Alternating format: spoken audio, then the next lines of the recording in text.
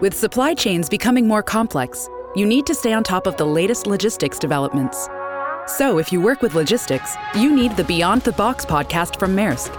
It's the easy way to keep up to date with everything from digital disruption in logistics to the need for supply chain resilience in today's market. Find out more and keep ahead of the game with the Beyond the Box podcast on logistics insights at maersk.com/insights. Cats at Night. Now here's John Catsimatidis. Welcome back to the John Catsimatidis Cats at Night show. Now on the line with us is Ronna McDaniel. She is the chairwoman of the GOP since 2017, and she's going to tell us what is going on in the country. Welcome back to Cats at Night, Ms. McDaniel. Always good to be with you. Thanks for having me. Well, tell us, we got 8 days left to the election. Give us a rundown. Where the heck are we? So I think we're going to take back the House. We need 5 seats to take back the House and retire Nancy Pelosi as Speaker of the House. And just to give you an example. I understand she's going to go to the Vatican and become ambassador to the Vatican if she loses the House. That's what I've heard. I've heard that as well, that's her plan. But, she's out saying still that they're going to keep the House. But, we've got seats in New York that we can pick up. But just to give you an example, there are 4 seats in Florida alone that we can pick up that I think we're going to flip on election night. And that takes us, just 1 seat away from retiring Nancy Pelosi. So the House we're going to win. It's just a question of by how many seats. Ronna, excuse me. This is Pete King. Let me just interrupt to say, sure. I was there in 1994, 2010, and 2014. I sensed the same feeling on the ground, a grassroots revolt. We took the House back in 1994, the first time in 40 years. I sense the same feeling out there today. And people are as mad as heck right now. Yeah. People are mad at what's going on.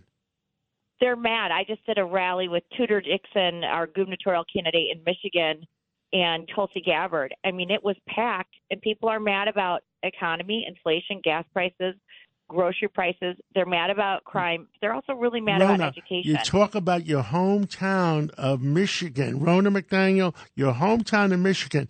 If that governor, Whitmer, what's her name? Whitmer gets reelected and she shuts down that pipeline, you're going to have $150 oil. Mm. Exactly. She's a nightmare. But, Tudor Dixon has come on strong in the end. The RGA just came in for her, and I think she's having a good run, just like Lee Zeldin. I mean, Lee Zeldin can pull a big upset in New York as well. Yep. So the House side, the RNC's more federal, congressional, and Senate races, and then the Senate, it's going to be neck and neck all the way to the end. Right now, in the early voting, we see it's neck and neck in Pennsylvania, Nevada, in Georgia, all these states. It's going to come down to Election Day. So it's going to be a turnout game, and we just need our voters to get out and vote.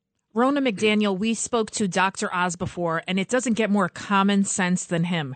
And the fact that John Fetterman is even kind of neck and neck with him is kind of shocking to me. And I'm going to put aside his mental or physical difficulties.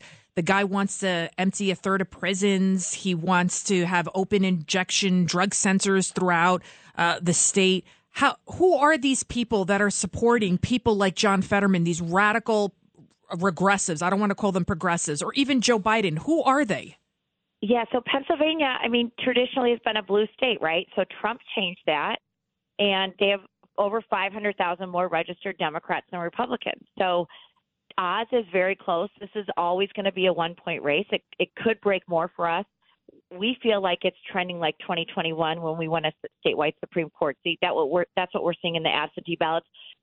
Pennsylvania only has mail-in voting and then Election Day voting. They don't have any early vote. So we'll know tomorrow. Tomorrow's the last day people can request an absentee ballot. Right now, we don't think those requests are as high as we would have expected. We'll know better tomorrow. But, the Pittsburgh Gazette just came out and endorsed Oz. This is highly unusual for them to endorse a Republican. And they said some of the reasons they said was that Fetterman has not been transparent and won't release his medical records. So, of course, we want him to get well, but he does have to be honest about his health and also about his record. He wants to ban fracking in a state that energy is key to. It provides a lot of jobs.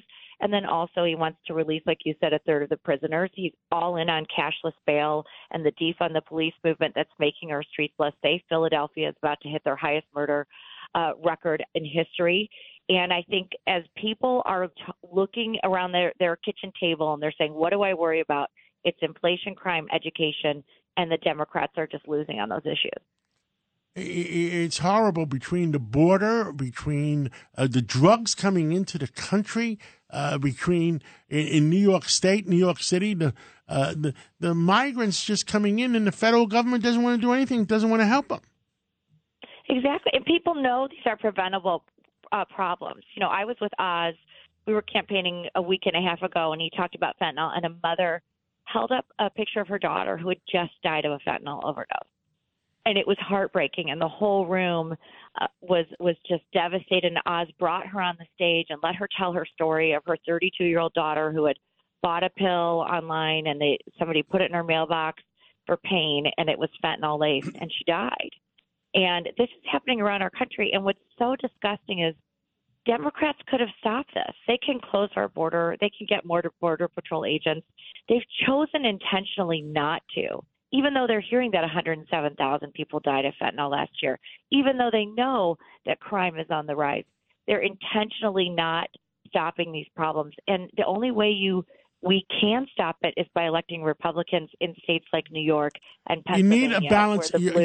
Ronna, you're absolutely correct. We need a balance of power in Washington. Because, unfortunately, and I feel bad because he is the president. President Biden is out of control, and we need a balance of power to make sure that things happen the right way for our country.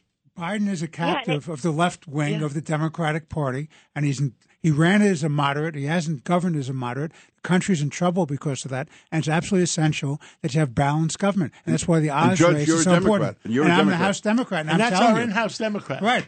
Believe me, the most important thing we can have now is a balance of power in Washington and have an election which repudiates the left wing of the Democratic Party.